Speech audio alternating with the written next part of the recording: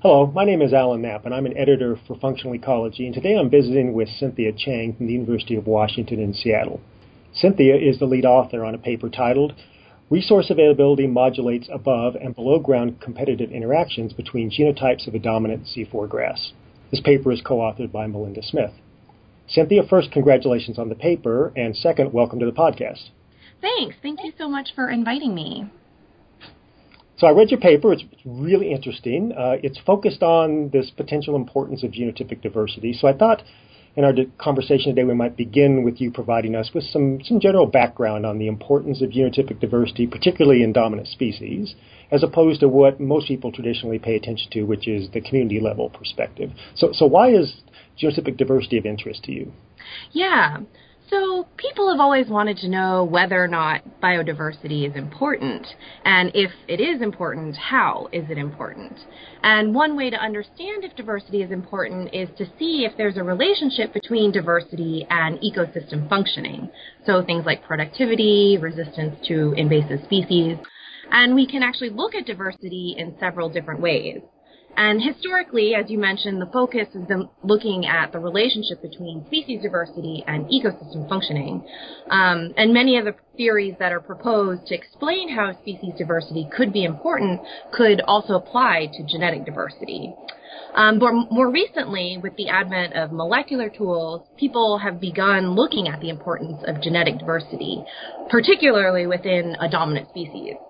So certain ecosystems, like the tallgrass prairie, which I study, they are dominated by a particular species, a dominant species, which we know drives ecosystem functioning. So its presence drives ecosystem functioning. So it makes sense to understand, well, what is it about the dominant species that drives ecosystem function? Is it maybe genetic diversity within this species? And so what our greenhouse study does is that it provides the basis for how genetic diversity within this dominant species could impact things like productivity and resistance to invasive species through niche complementarity. And so in order for niche complementarity to play a role, the genotypes must first occupy different niches, which is what we set out to find out here.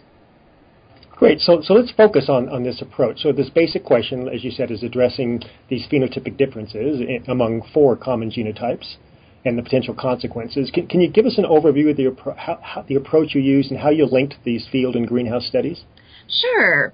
So in another field study, I looked at the relationship between genetic diversity within this dominant grass, Andropogon girardii, also known as big bluestem, and saw how it was related to productivity and resistance to invasive species in the field. For this study, I took the four most common genotypes that we found in the field.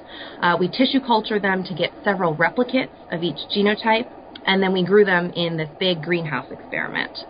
And by growing them alone, as well as in pairwise competition with each other, and under high and low water, nitrogen, and light combinations, I was able to determine two things.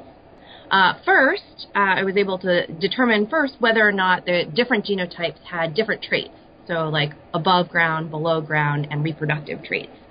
And second, I was able to look at whether or not the genotypes make demands on different resources, the different levels of nitrogen, water, and light, thereby occupying different niches.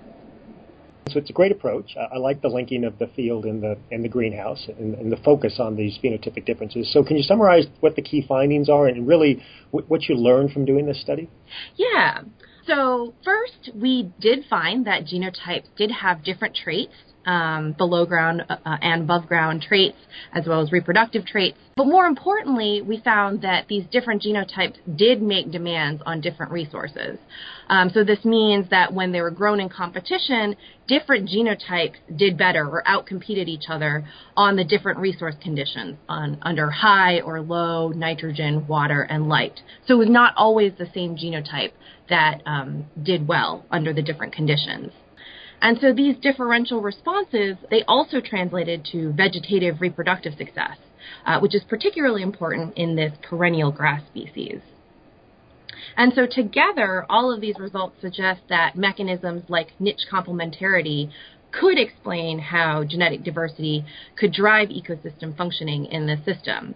which has particularly important implications for the management of this important species, as well as the tallgrass prairie.